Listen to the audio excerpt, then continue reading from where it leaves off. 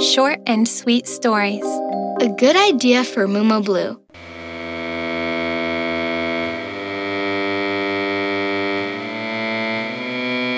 The Princess and the Dragon.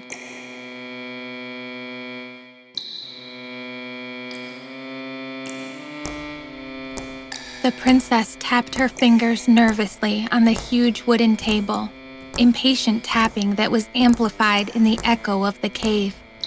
"Do you think any of them will come today?" she asked. She only received a snort in reply. The dragon couldn't speak. Sure, it was a dragon, but that didn't matter to the princess. Her concern was quite another. It had been months since any knight had come to her rescue. The lambs were no longer enough to satisfy the dragon's hunger. And the princess was afraid. A few days ago, she could no longer remember how many. The princess had heard a metallic sound outside the cave, believing that, at last, her long-awaited knight had arrived to rescue her. The dragon sat up, quickly. It lurked and prepared to spit its deadly flare. But nothing happened. The noise had been caused by the wind, stirring up the mountain of helmets and armor that belonged to the many knights devoured by the dragon. Its fire was extinguished, and 2 light wisps of smoke escaped from its nostrils. "Don't lose hope. Maybe one will appear tomorrow." Day by day, time was increasing, and with it, the dragon's hunger increased.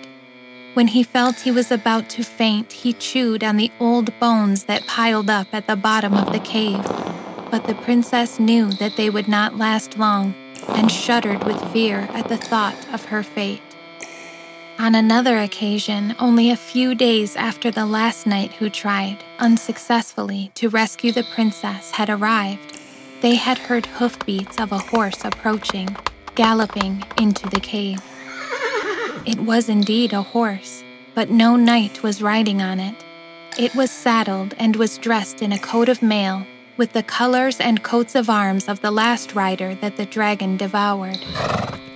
The princess gently lured the horse and guided it, poor small animal, into the dragon's hungry jaws. That would be enough for now, but how long would it survive? The princess was worried.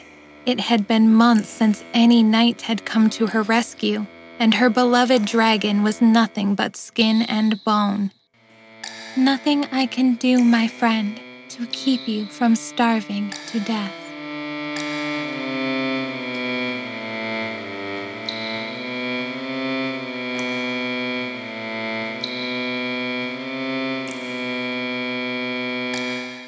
The Princess and the Dragon is an audio story based on a short story by Spanish writer Diego Sañudo Arce, extracted from his work Juego de Niños.